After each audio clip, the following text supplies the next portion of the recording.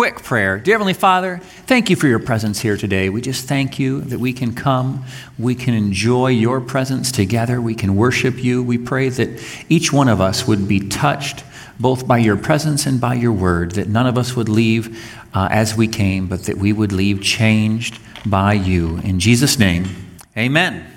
Amen. So how many of you were here a couple weeks ago when I handed out some Pauline prayers?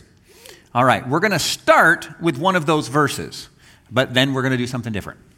So, Ephesians chapter 1, verse 16, Paul says, I do not cease to give thanks for you, making mention of you in my prayers, that the God of our Lord Jesus, the Father of glory, may give you the spirit of wisdom. He's now describing his prayer, that he prays that God would give us the spirit of wisdom and revelation and the knowledge of him, that the eyes of our understanding being enlightened, that you may know what is the hope of his calling and what are the riches of the glory of his inheritance in the saints. And he prays that we would know what is the exceeding greatness of his power towards us who believe. How many of you believe?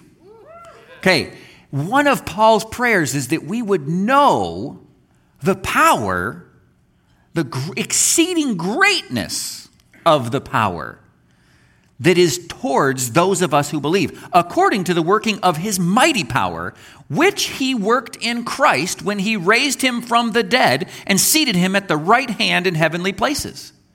He says that power, in case you're wondering which power is in the believers, it's that same power that raised Jesus from the dead and put him up in heavenly places. And God placed all things under his feet and appointed him to be head over everything for the church, which is his body. So, what is under Jesus' feet? Everything. Who are Jesus' feet? It said he's the head and we're the body.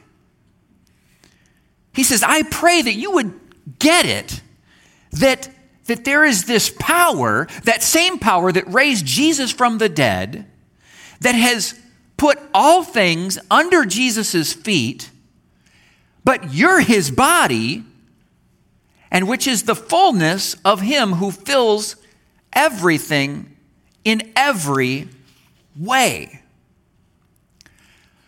So I'm always, every time I read through the Pauline prayers, the thing that stands out to me most is that he doesn't seem to say, oh God, please give them better chariots, stronger horses, bigger houses. He says, let them realize what they already have.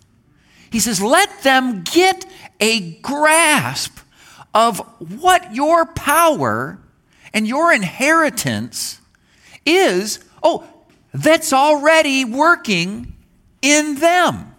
I have a question. How many of you guys hide money? I'm going to clarify, and probably more of you will raise your hand. Do you ever stick a $20 bill somewhere deep in your wallet? So it's kind of like, I don't want to spend that on little things, but if I ever run out of gas, I want to have, that there. Anybody there's a 20 buried somewhere in the car under the visor somewhere. You've got that money, you stuck it there for just in case. How many of you ever forgot that it was there when you needed it? I have so done that. Where I had my emergency stash, I had literally planned out in my mind, when I, need it, I have enough here to put, more than a half a tank of gas in the car or whatever. And then the need comes and I forget that it's there. I think we as Christians, that's us. We are operating, and it doesn't matter. We have more than we use. We have capacity that isn't there. And if you don't use it, it does you no good. 2 Corinthians 5:19 says, that is, that God was in Christ reconciling the world to himself, not imputing their trespasses to them, and has committed to us the word of reconciliation. That verse talks about salvation. How many of you have accepted salvation? Now, did we have to earn it? No, but it was there. We had to accept it. But that's that same image of God having given us something, but until we reach out and take it by faith, we don't realize it. We don't get to utilize it. I heard a story about a woman who worked for years, and I wish I could remember the name of the company, but she worked for a family that owned a large company. And it was a famous company, and I know I'd remember that it might occur to me halfway through the story. But she was part of the hired help in the home. And when she was too old to work, she left the job, went home to her humble apartment, and when she passed away, she had no money. And her family came to collect her belongings, and on the wall, she had a paper framed that her boss had given her. Turns out it was stock in his company. She didn't know it, but she was a millionaire. Her family was able to turn that in and benefit, but she didn't. She never understood the value. He had given this to her and said, keep it, it's important. But she didn't know. She stuck it in a frame, put it on the wall. She had access to she could have retired on a tropical island, but she didn't realize it. The Bible says in Ephesians 6:12, for we wrestle not against flesh and blood, but against principalities, against powers, against rulers of the darkness of this age, against spiritual hosts of wickedness in heavenly places. See, our battle isn't with people over stuff. Our battle is against principalities and powers, against the rulers of this dark age. Luke chapter 10, verse 19, Jesus says, behold, I give you authority to trample on serpents and scorpions and over all the power of the enemy. How much of the power? All the power of the enemy, and nothing by any means shall hurt you. I'm going to ask a question. How would we define power? It's authority. Authority is like delegated power. And when we see that word authority, there are other translations that just say power. Behold, I give you power to trample. Ephesians chapter 6:10 says, finally, my brethren, be strong in the Lord and in the power of his might. You know, you've heard this, if you've come to this church for very long, you have heard this example. How many of you heard the story about the policeman who can stop a car? You've heard it.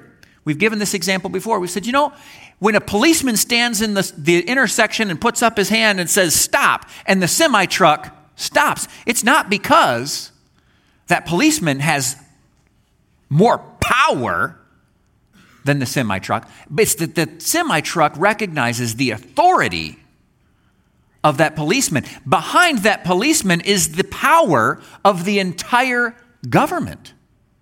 He understands that I can't run that policeman over because that policeman is representing what I need to do what that policeman says, because he represents, or she represents, the entire government saying, you need to stop.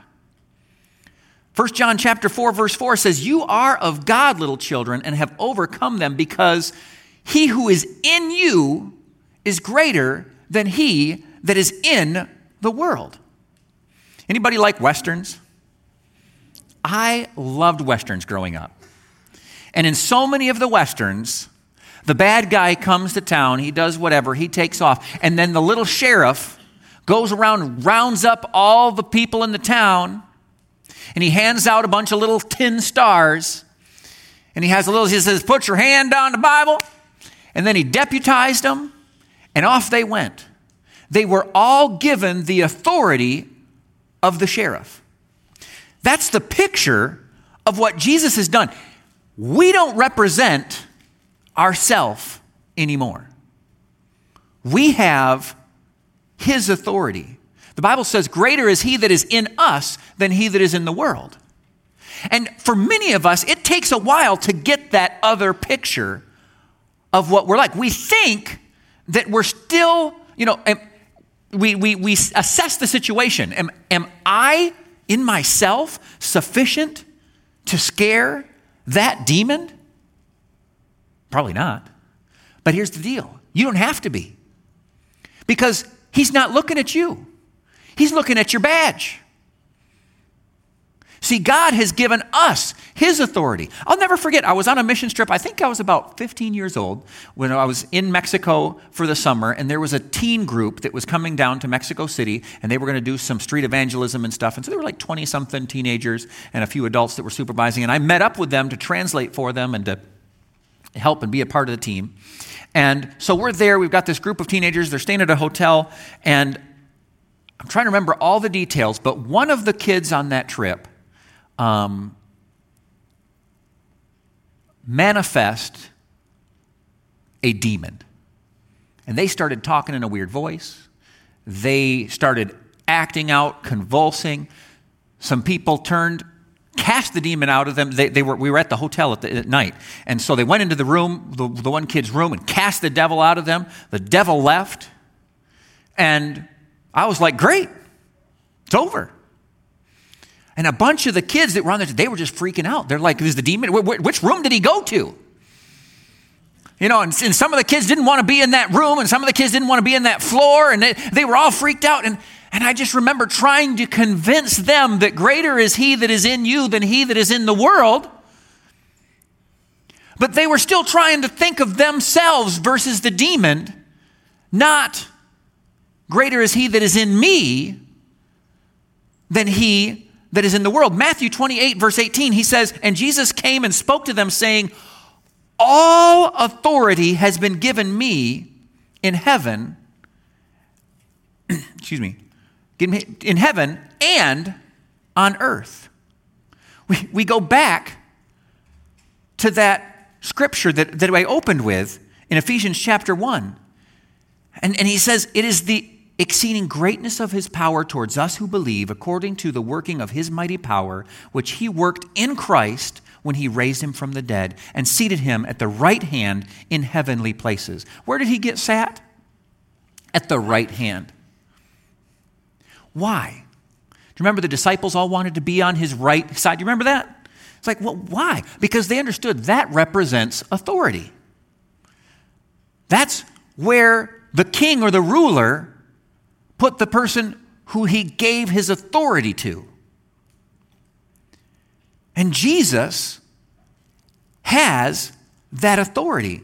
But then look, in verse 22, it says, and he put all things under his feet, and he gave him to be head over all things to the church. Who's the church? Raise your hand if you're the church.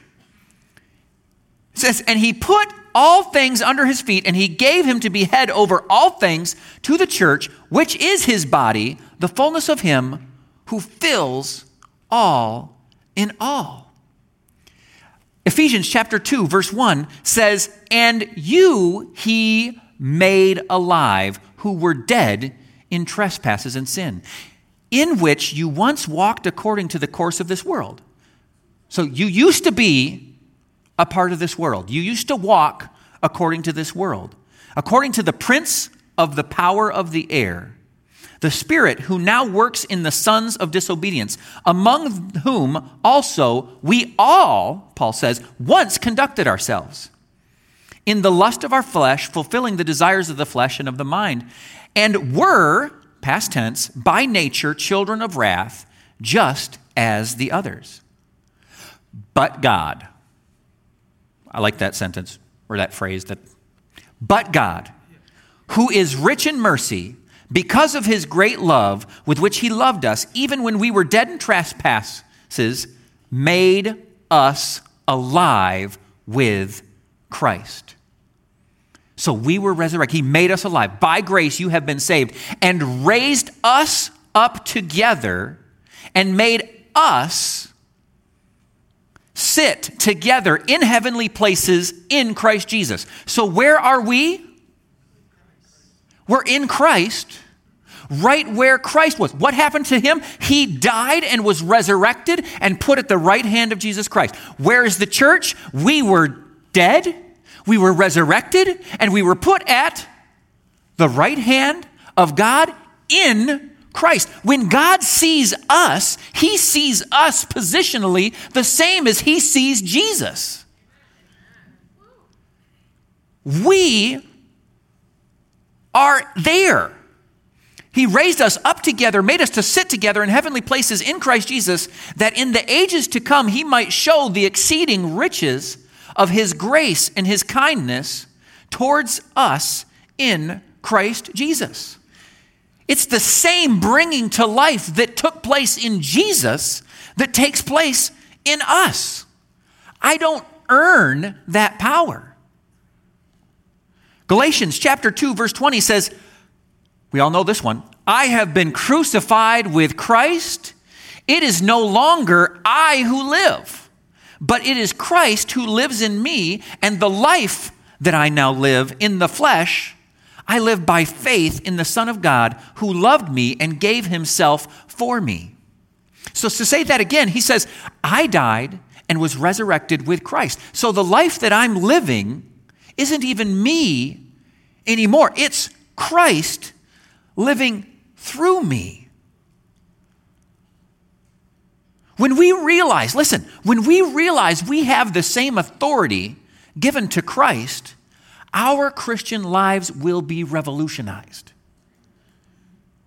1 Corinthians chapter 12 through 14. For as the body is one and has many members, but all the members of that one body, being many, are one body, so also is Christ. For by one Spirit we were all baptized into one body, whether Jews or Greeks, whether slaves or free, and have been made to drink into one Spirit. For in fact, the body is not one member, but many. 1 Corinthians 6:17 says, but he who is joined to the Lord is one Spirit with him. That's me. That's you. We are one Spirit with God. There is listen, Romans 5:17. For if by one man's offense death reigned through one, much more those who received abundance of grace and the gift of righteousness will reign in life. Doesn't that sentence just kind of sound exciting? Reign in life through the one, Jesus Christ. I used to think, how many of you ever got upset at Adam for sinning? Anybody else done that? Oh, I've had that thought. It's like, Adam, why didn't you do, why not? I mean, we could have, But then, and then the thought comes, why didn't, we each get a chance to blow it for ourselves, like as if maybe I would have done it better? And, it takes some humility to realize, I wouldn't have done it better. I mean, most of us would have probably blown it sooner. Maybe some of us would have lasted a little longer, but we would have all blown it.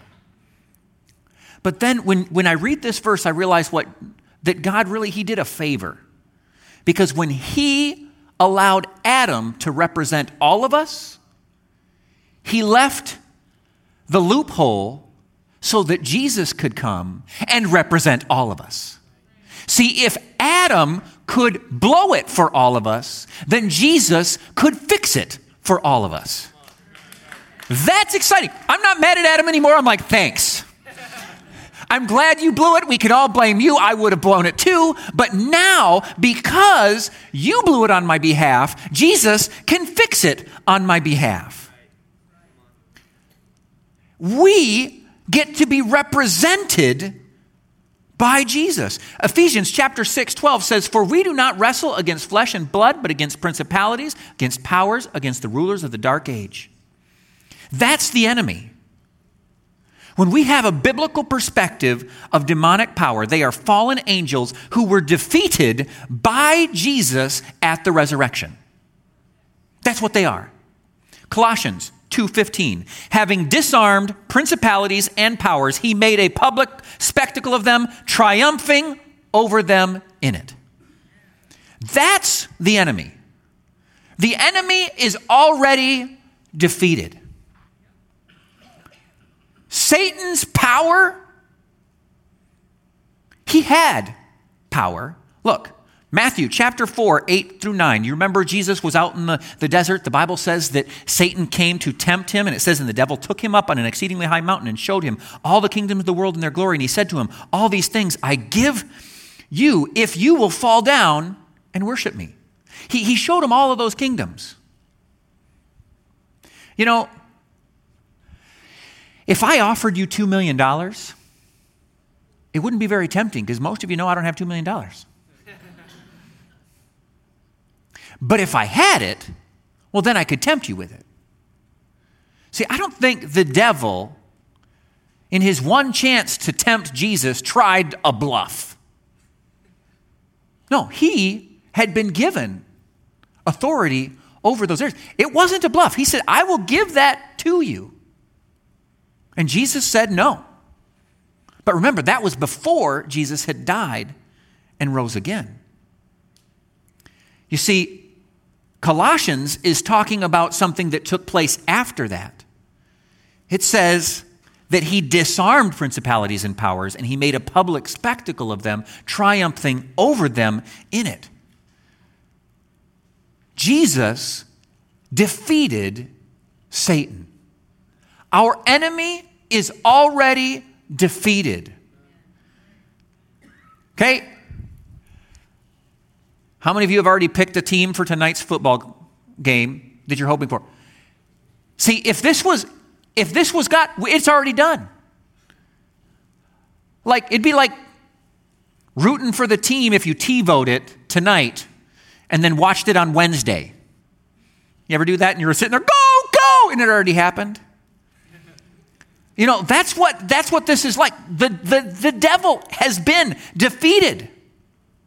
We're watching the replay in a sense. Colossians 1:12 says, giving thanks to the Father who has qualified us to be partakers of the inheritance of the saints in his light. Here is a very powerful scripture. It says, he has delivered us from the power of darkness. You could interchange that power for the word authority. He has delivered us from the authority of darkness and conveyed us into the kingdom of the Son of his love. Other translation says, he delivered you from the dominion of darkness into the dominion of his Son. You see, we were all born in sin nature. But Jesus defeated Satan. And that's what it says. It says he conveyed us. When we were saved, he conveyed us from the dominion, from being under that authority of the devil. He conveyed us over to his kingdom. He gave us his authority. 1 Corinthians 15:45 says, and so it is written, the first man, Adam, became a living being. The last Adam became a life-giving spirit. See, many of us Christians, we think that our authority is something for the future, for heaven, or for the millennium. But it's for now. Matthew 28:18 through 20 says, and Jesus came and he spoke to them, saying, all authority has been given me in heaven and on earth. How much of it? All of it. And then he says, go therefore. Well, when you see a therefore, figure out what the therefore is there for. The therefore is there in reference to, hey, I have all the authority, so go. Make disciples of all nations, baptizing them in the name of the Father and the Son and the Holy Spirit, teaching them to observe all the things that I have commanded you. And lo, I am with you always, even to the end of the age. He says, go. So, How many of you guys have ever studied a foreign language? You ever remember when they would tell you, now this is what this word means, and they'd say something like, the word love. And then if you were studying Greek, we know that Greek actually doesn't have one word for love. It has three. They say, I love my sister. I would say in English, I love my sister. I love my wife. And I love God. And but in Greek, I would say, well, I phileo love my brother, that brotherly love. I eros love my spouse. And I agape love, or God agape loves me. There are different types of love. It's very different. How many of you guys saw a lot of snow last week? In Sweden, way up north, the Swedish language has 25 words for snow. We get along with like snow, ice, sleet. They have 25. Some of it means wet, packable snow. Some of it means snow blowing sideways. Some of it means snow, fluffy snow, and grainy snow, and they have different words for it. The Eskimos, even farther up, they have 50 words for snow. So sometimes when we're going along in English and we read something that says snow, the original language actually meant a little bit more. And I want to show you a verse. This is exciting. Remember, how many of you remember me referencing the Strong's Concordance last time? It's a big old fat book. The Strong's Concordance goes through, for those of you who didn't learn Greek, it goes through and gives a number to every single word used in the Bible in Greek. And then it gives a definition of that word. And so if you're looking through the concordance and you look up a verse and you see that word, you can see what number it was, and then you know which word it is. All right? We're going to go to John chapter 16, verse 23, and it says this, "And in that day you will ask me nothing.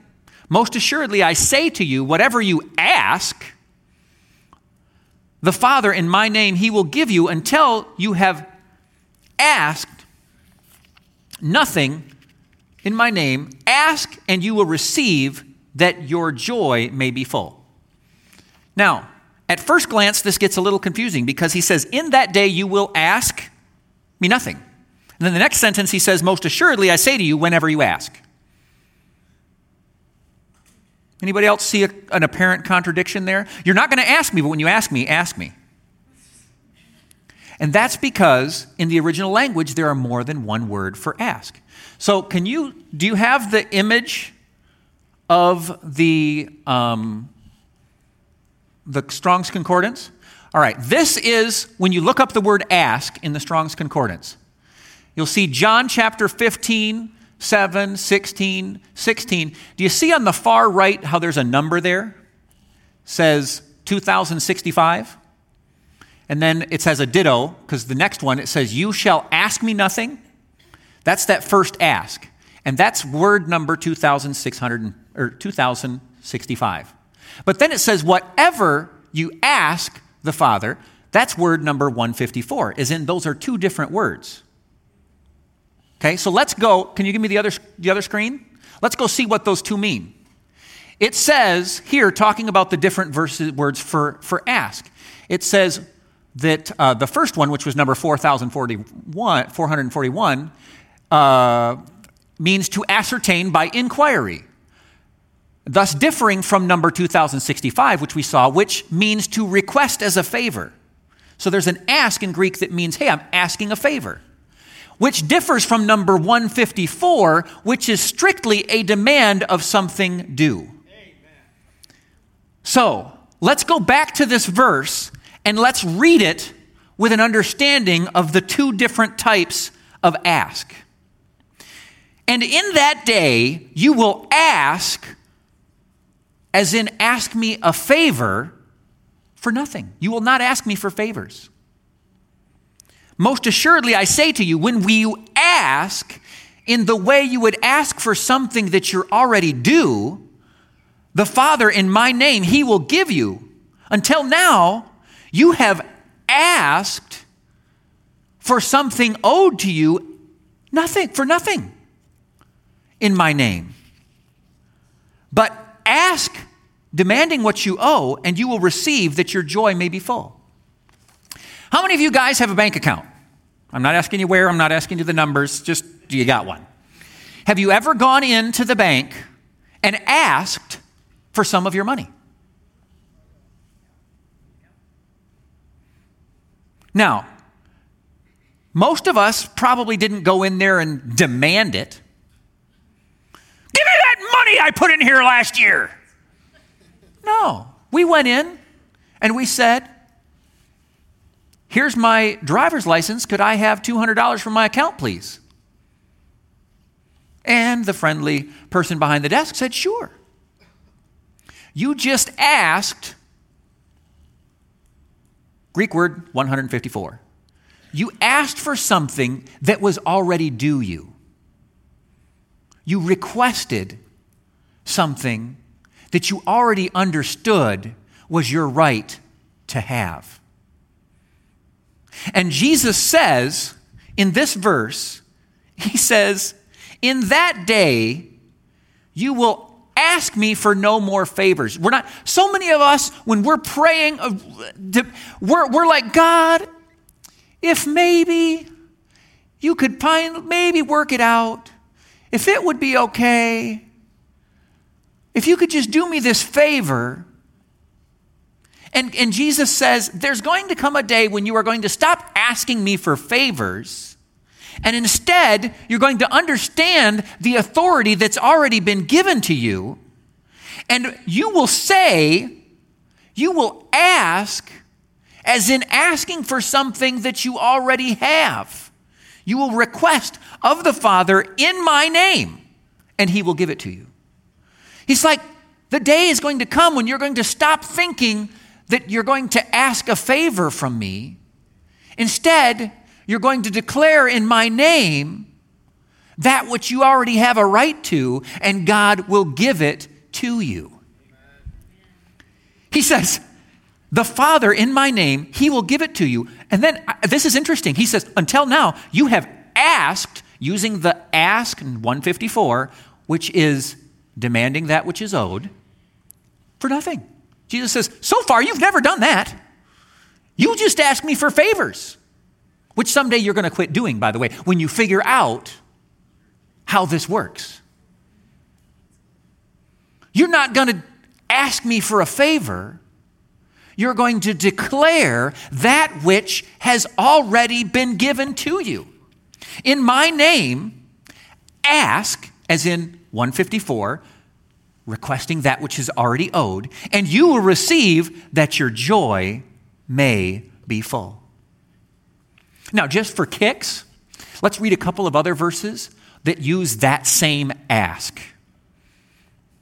Ephesians chapter 3:20 says, now to him who is able to do immeasurably more than all we ask. 154. Ask as in demanding that which is already owed. Or imagine, according to what? His power that is at work within us.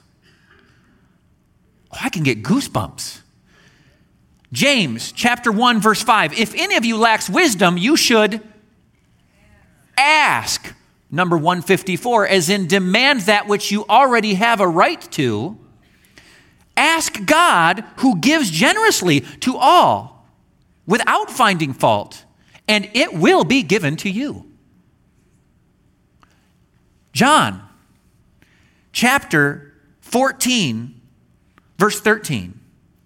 And I will do whatever you ask. Number 154, as in demand that which is already owed in my name. Jesus says, when you ask what is already given to you in my name, so that the Father may be glorified. He says, I'll do whatever you ask in my name, so that the Father may be glorified.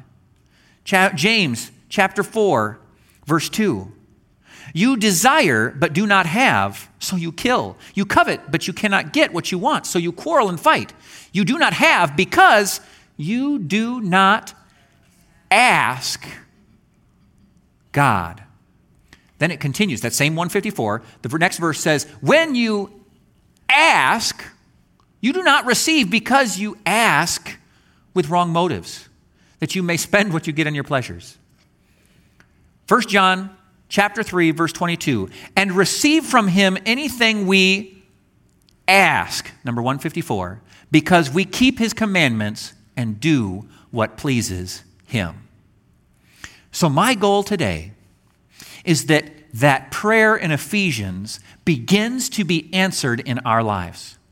That we begin to get it, that his inheritance and the greatness of what he's given us is there, that we are his children, that God sees us positionally just like Jesus. Ephesians chapter 1, verse 20 says, which he worked in Christ when he raised him from the dead and seated him at his right hand in heavenly places. Then Ephesians chapter 2, verse 6 says, and raised us up together and made us sit together in heavenly places in Christ Jesus.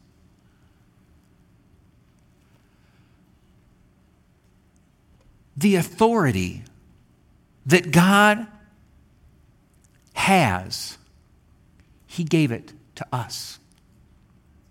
He is the head. We are the body.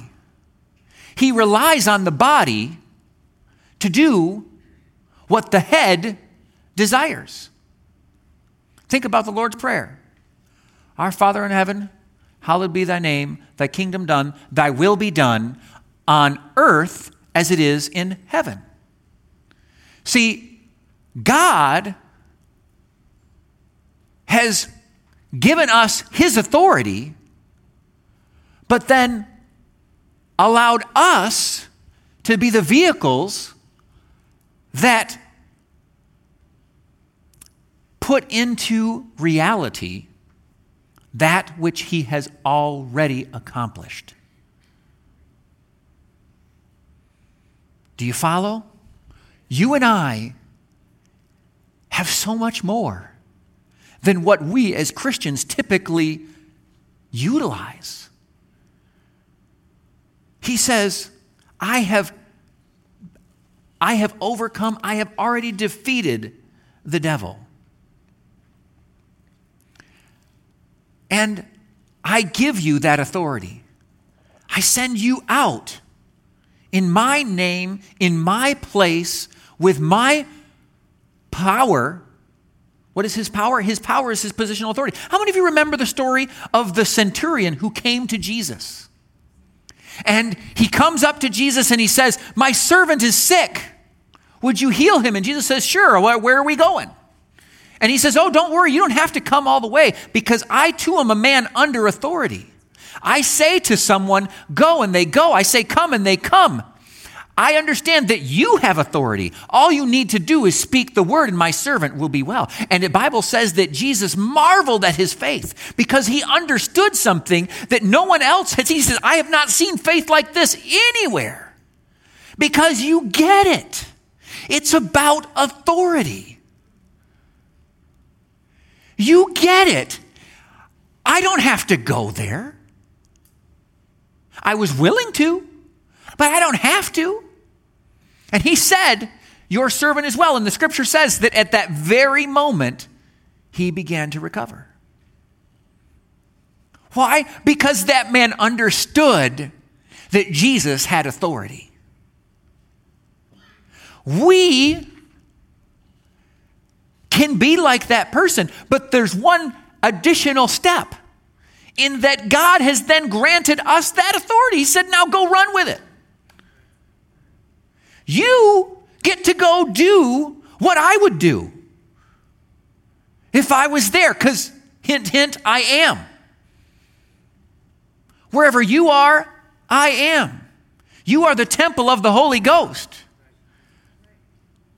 You see, when we stop thinking of ourselves as needing to earn the ability to be used by God, and we just realize just God is there and he's already done the work.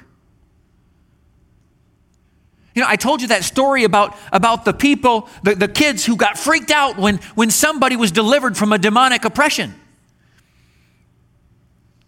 And I remember the first time, I remember the first time that I was asked to pray for someone who was demon possessed.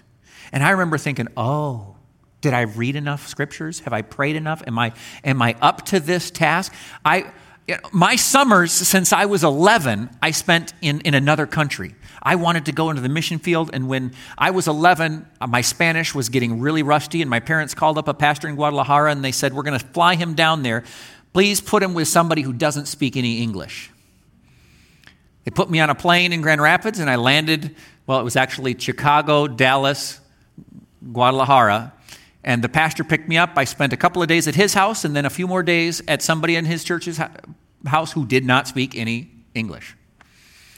And every summer after that, I would go and spend time in Mexico. And when I was 13, I spent the whole summer, 2 months of it, out in these villages. And I remember my dad said, now go, tell them what you know. In the land of the blind, the Cyclops is king. Go for it. And so I went down there, and that's when I started to preach. And I remember it was one of those, it was either that summer or the next summer. So I was 13 or 14 years old, and I'm back in this village. There's no road that even reaches this village. Like, we had taken a truck to the end of the road and then hiked a couple of hours to get to this village.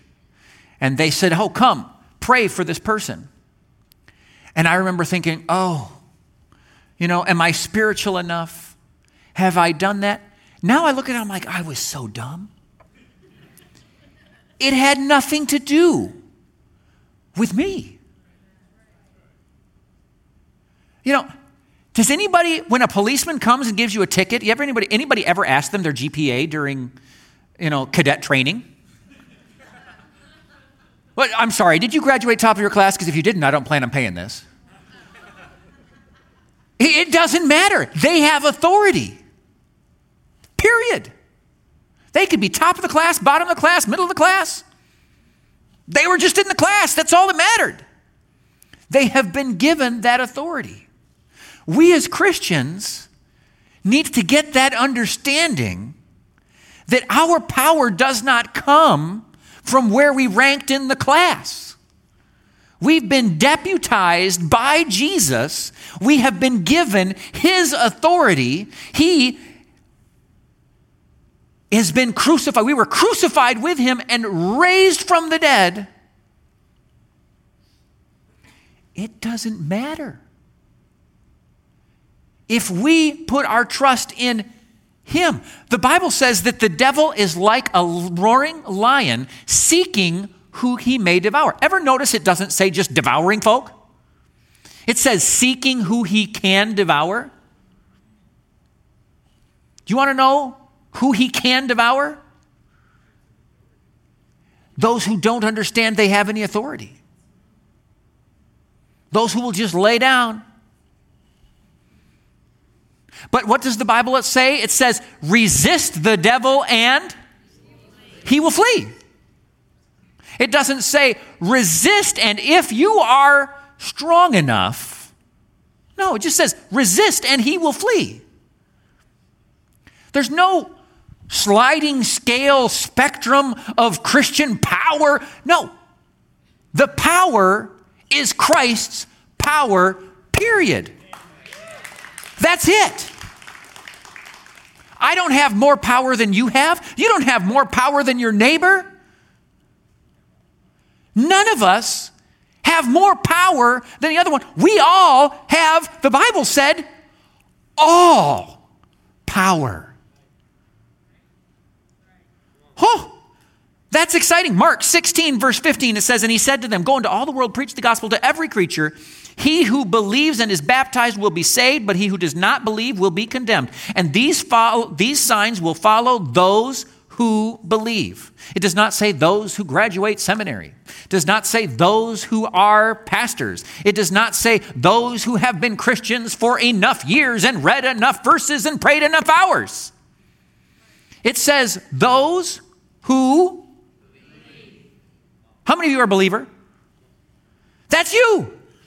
In my name, they will cast out demons. They will speak with new tongues. They will take up serpents. They will drink anything deadly, and by no means it will hurt them. They will lay hands on the sick, and they will recover. Because they're pastors? No. Nothing to do with it. Colossians 1:13, for he has rescued us from the dominion of darkness and brought us into the kingdom of the Son he loves. We were under that authority, but he rescued us from that, and he has put us in his authority. I already quoted it, but James 4:7, resist the devil, and he will flee. 1 Peter 5:8, if you're taking notes, is the scripture about Satan roaring like the enemy prowls around like a roaring lion. I like what somebody said. He says he roars because he can roar without teeth. He's like a lion. And when I hear that scripture, I always picture this roaring lion with got no teeth. And he's trying to intimidate. And if someone will run, drop their weapons, and flee, he can knock them down and gum them to death. But that's it. If they resist, if they fight back, if they recognize their power, he can't. He can't. Ephesians chapter 4, verse 26 says, in your anger, do not sin. Do not let the sun go down while you are still angry, and do not give the devil a foothold. You see, because that's what he's looking for. He's looking for that foothold because he can't do much without it. And I'm going to close with the scripture we opened with, and that is, I pray that the eyes of your heart may be enlightened in order that you may know the hope to which he has called you, the riches of his glorious inheritance in his holy people, and his incomparable great power for those of us who believe. The power is the same as the mighty strength he exerted when he raised Christ from the dead and seated him at his right hand in heavenly realms, far above all rule and authority, power and dominion, and every name that is invoked, not only in the present age, but also in the one to come. And God placed all things under his feet and appointed him to be the head over everything for the church, which is his body, the fullness of him who fills everything in every way. If you are here tonight and you are a believer, I want you to raise your hand. By that I mean you believe that Jesus died on the cross, that he rose from the dead, and that he paid for your sins. You can take your hand down. The Bible says know that you have eternal life. It doesn't say wait and find out. It says know. How do you know? Scripture tells us in Romans 10:9 and 10 that if you confess with your mouth and believe in your heart that Jesus died on the cross and rose from the dead, you will be saved. You say, well, what are you saved from? You're saved from the sin that separated you. You are saved from the authority that Satan had. And as that scripture we read said, you are translated or transferred into God's kingdom under his power and under his authority. Meaning that when you pass away, you are no longer separated by sin from God, and you will spend eternity with him. But you don't have to wait till you pass away to experience the benefits of no longer being under Satan's authority. You can experience the authority of the believer even in life before death. If there's anyone here who would like to pray that prayer and be translated from the authority or the dominion of darkness into the dominion of Christ the Son, I want to ask you to raise your hand. 1, 2, 3. Is there anybody here? All those hands that were up before already did it. Is there anybody here? Let's close in prayer. Dear Heavenly Father, we just thank you We thank you for your ingenious plan. We thank you that you allowed us to be represented by Adam so that we could be represented by Jesus, so that we could become the righteousness of God in Christ. I thank you for it. I pray that each and every one of us would continue to grow in our understanding and in our utilization of your great power and authority. In Jesus' name we pray. Amen. Amen. Well, thank you guys so much.